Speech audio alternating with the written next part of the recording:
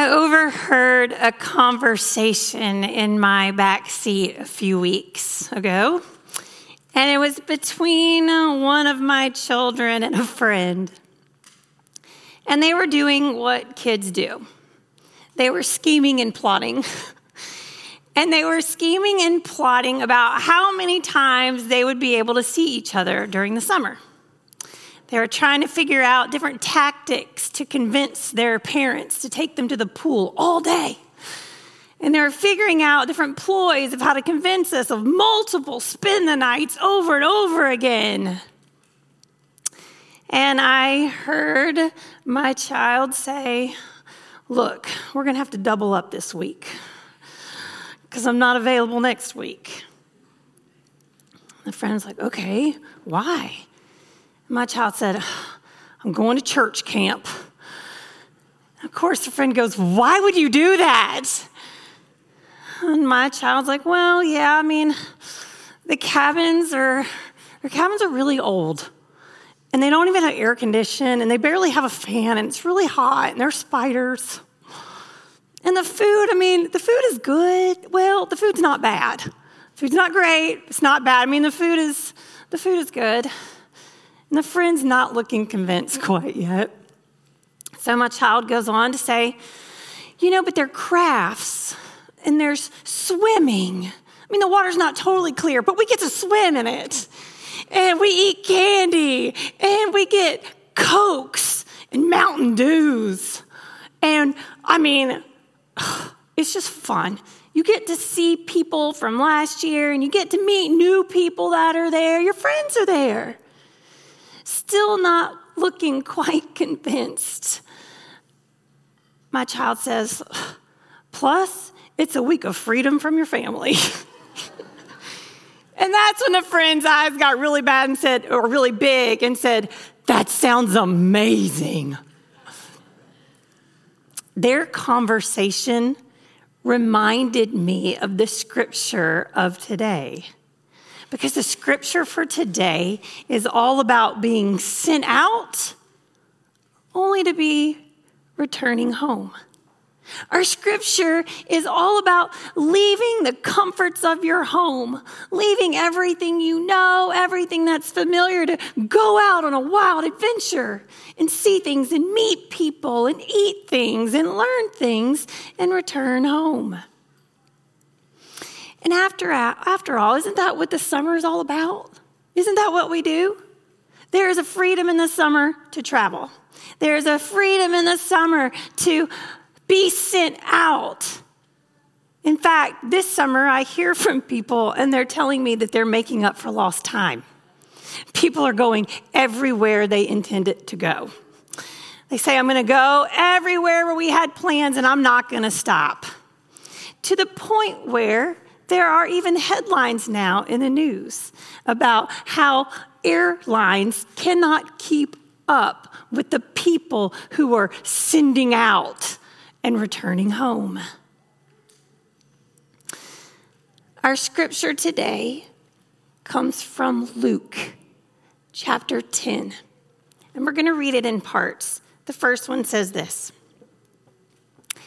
"After this, the Lord appointed 72 others and sent them on ahead of him in pairs to every town and place where he himself intended to go." Luke says that Jesus sent out 72. The Gospel of Matthew and the Gospel of Mark says that Jesus sent out 12. But Luke says 72. Does anyone know why? Exactly. We're not quite sure, but we have a hunch. One of the reasons we think Luke says 72 is because we all know that Luke loves the stories of the Old Testament. Those are the stories he always connects to. So when he tells a story about Jesus, Luke normally will connect it to the story of Moses. And we know that Moses sent out 70 people. When it came time for Moses to select leaders, to select elders, he selected 70. When you read the number in Hebrew, it's 70. When you read that same number in Greek, it's 72. Luke probably knew these stories in Greek.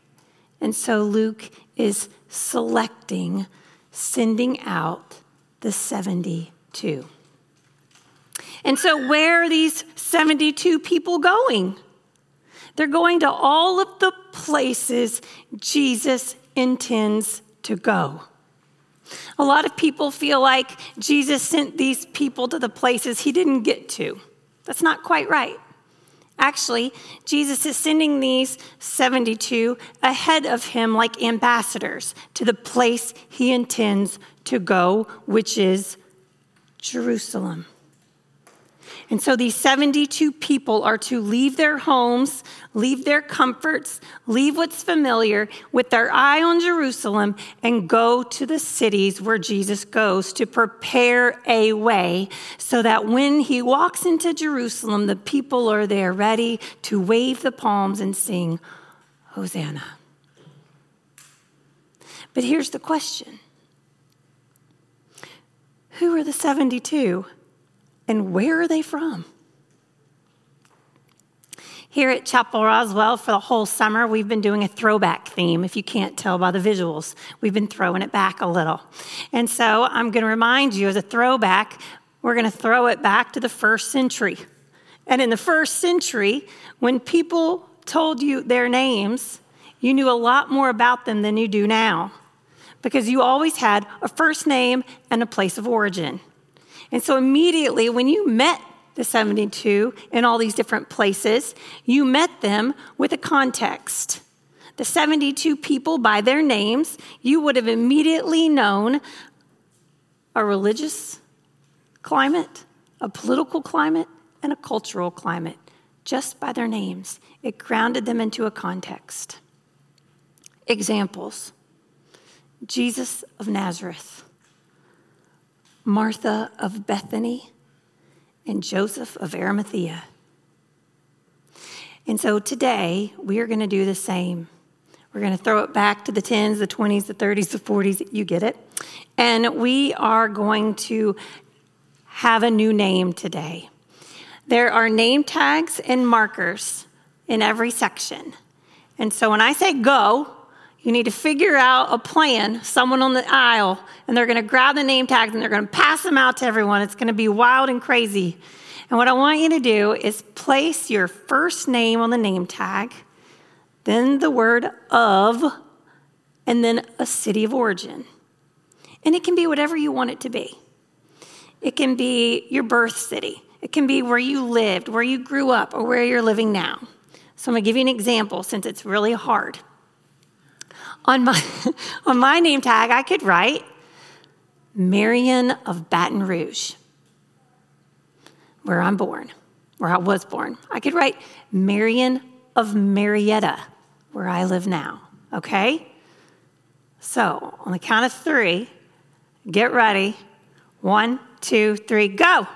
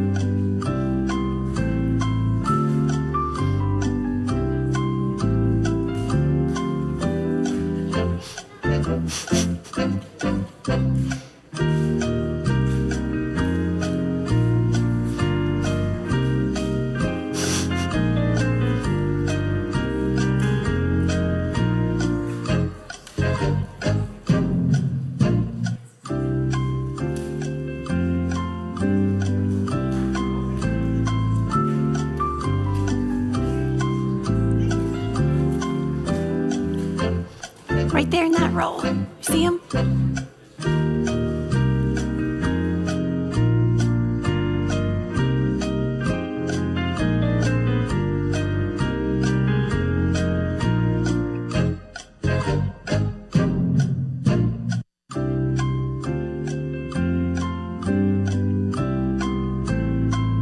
Come on.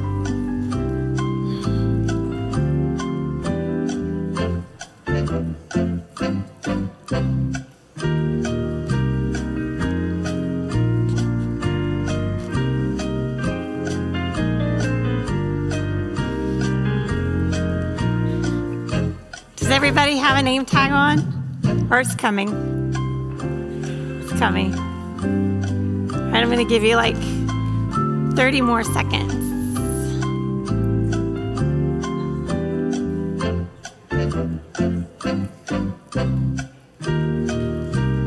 Okay.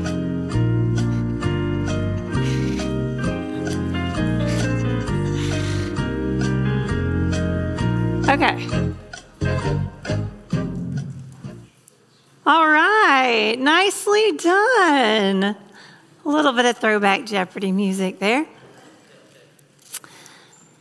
All right, so on the count of 3, I want you to tell me your name all at once, because we can understand that. Okay, are you ready? I want you to tell me your name loudly at the count of 3. 1, 2, 3. Las Vegas? Oh, nice. I heard that one. And then what else did I hear? Give me another one. Anyone outside of Georgia? Montclair. Nice. Michigan. Now, okay. Lake Charles. All right. I like it. Okay. So now we are the 72. When you need to know who the 72 are and where they are from, remember the noise you just heard. Because the 72 are you. You are being sent out from your place. And here is what Jesus' command is for you. We're moving on to the next verse in Luke. Go on your way. I am sending you out like lambs in the midst of wolves. So carry no purse, no sandals, and greet no one on the road. Well, this sounds like fun, doesn't it? So we get to go innocently into mean places with mean people. And we can carry no money, no comforts, no clothes but what we're wearing. And we have to wait for someone else to find us. I mean, this is exciting. What an adventure. Luke continues and says this. Whatever house you enter, first say, peace to this house. And if a person of peace is there, your peace will rest on that person. But if not, it will return to you. There are 2 things here that are very intriguing. We are being told to offer peace. And if it's not accepted, it will return to us. Here we are in a wild place with mean people, and we have nothing. We have no money. We have no house. We have nowhere to sleep. We feel empty. But yet God is telling us, you still have something to offer. And when you do offer it, if someone doesn't want it, that's okay. Have you ever had a situation where you're kind to someone, but they're not kind back? Never, right? Have you ever had a situation where you trust someone and they don't trust you back? Have you ever had a time when you have forgiven someone and they don't forgive you back? a lot of the times we feel like we've lost it. We give away our trust and someone breaks our trust. And so we say, you've lost our trust. We forgive someone and they say, you've lost my forgiveness. You've lost my peace. You've lost my love. And that's not true. We're actually being told when you offer those things, they return back to you. And so if you are to live in this place as my 72 from all the different places, you are only to offer the gifts of the Spirit of compassion and empathy and grace and reconciliation and restoration. And if it's not accepted, it will return to you only for you to give it again.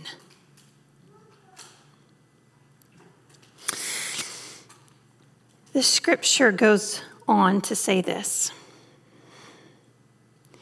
remain in the same house, eating and drinking whatever they provide, for the laborer deserves to be paid. Do not move about from house to house. And whenever you enter a town and its people welcome you, eat what is set before you.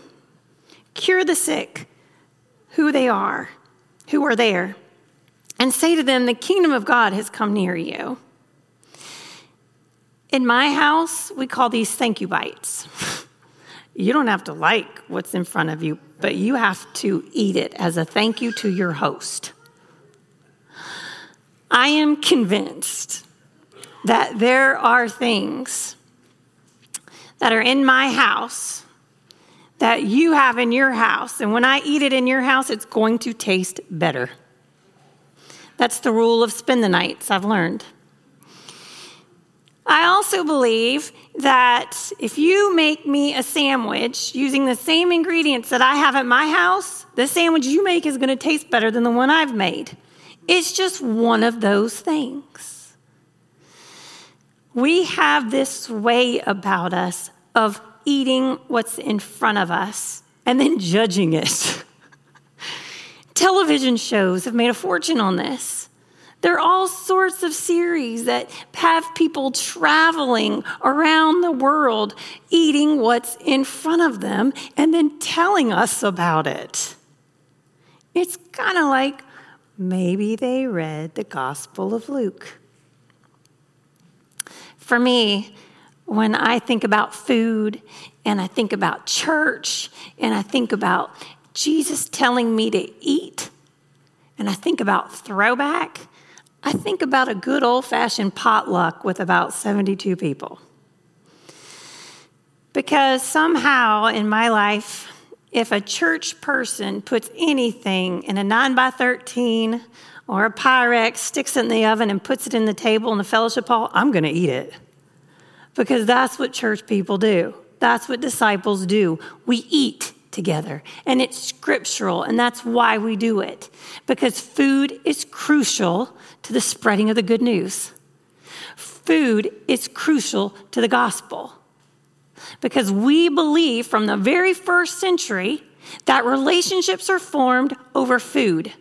Because conversations are made and trust is instilled.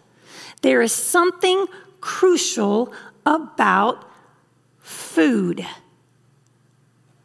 And a food is the way that we offer hospitality to one another.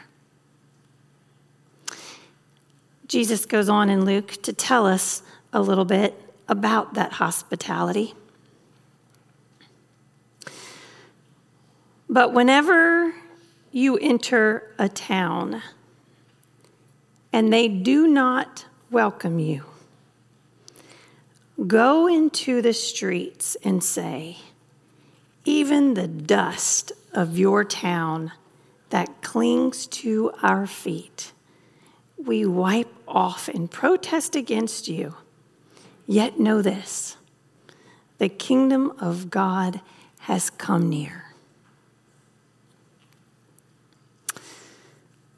So the 72 people are in this sent out strange place where Jesus intends to go, and they're not welcomed. And all they have to do is say, the kingdom of God is still here. There's no yelling. There's no voting. There's no canceling each other. There's no cramming it down your throat a little bit more. There's no extra judgment given. There's no condemnation given. The message is clear. Wipe off your dust and keep moving because the kingdom of God is still present.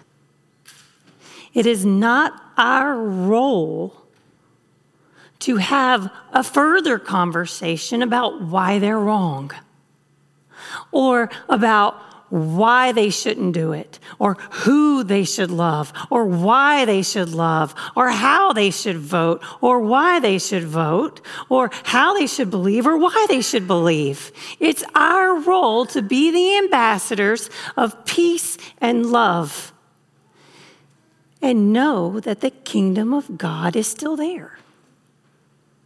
And frankly, Luke is telling us that the hospitality we share to the person in front of us is an exact, direct response to our relationship and our freedom with the one who died for us. Because ultimately, Luke's whole purpose of his whole gospel and the gospel of his that comes next, the Acts of the Apostles, is one mission. And that one mission is to grow the church. And so Luke is telling us, grow the church. Wherever you're sent out, grow the church. And grow it through entering in to these crazy places. And grow the church with these wild beliefs and these exciting beliefs. And grow the church on every adventure you go on. And experience new people and learn new foods and learn new cultures and extend the exact same equality of the gospel. No matter their religion, political, or cultural standards. Because the kingdom of God is present to all people, of all people, in all places. I have to tell you, I got this letter. This is true. I got this letter in the mail this week. It came to me in my mailbox. And do you see what it's written on? Loose leaf paper. I mean, how fun. And I'm not going to read to you the whole letter, but I'm going to read parts of this letter. It was so intriguing. I have no idea who this person is. Absolutely no idea. And these are her words in her own hand. Dear Nathan and Marion, hello. I'm going to change her name. My name is Michelle, and I'm a neighborhood volunteer. The reason for my letter is to share with you words of encouragement. Wouldn't you agree that despite the negativity in the news today, it brings us joy when we hear good news? Many today are not aware of the Bible and all it contains. I invite you to visit with me over coffee or a muffin so that we can share for a better hope for tomorrow in Christ. In this search, would you join me? Thank you for taking the time to read my letter. Please feel free to write back with any questions regarding my beliefs or my activities and love of the Bible and Jesus. Sincerely, Michelle of Woodstock.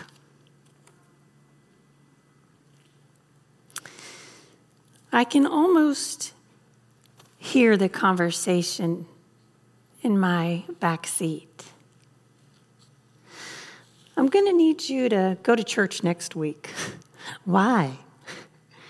I'm going to need you to go and be uncomfortable and eat with people and meet with people you don't know and hope they receive the goodness you offer. Really? And if not, just know I'm going to grow my church and I'm going to grow you with freedom in the compassion and in the grace and in the eternal life that I offer you. And Michelle of Woodstock says, now that sounds amazing. Amen.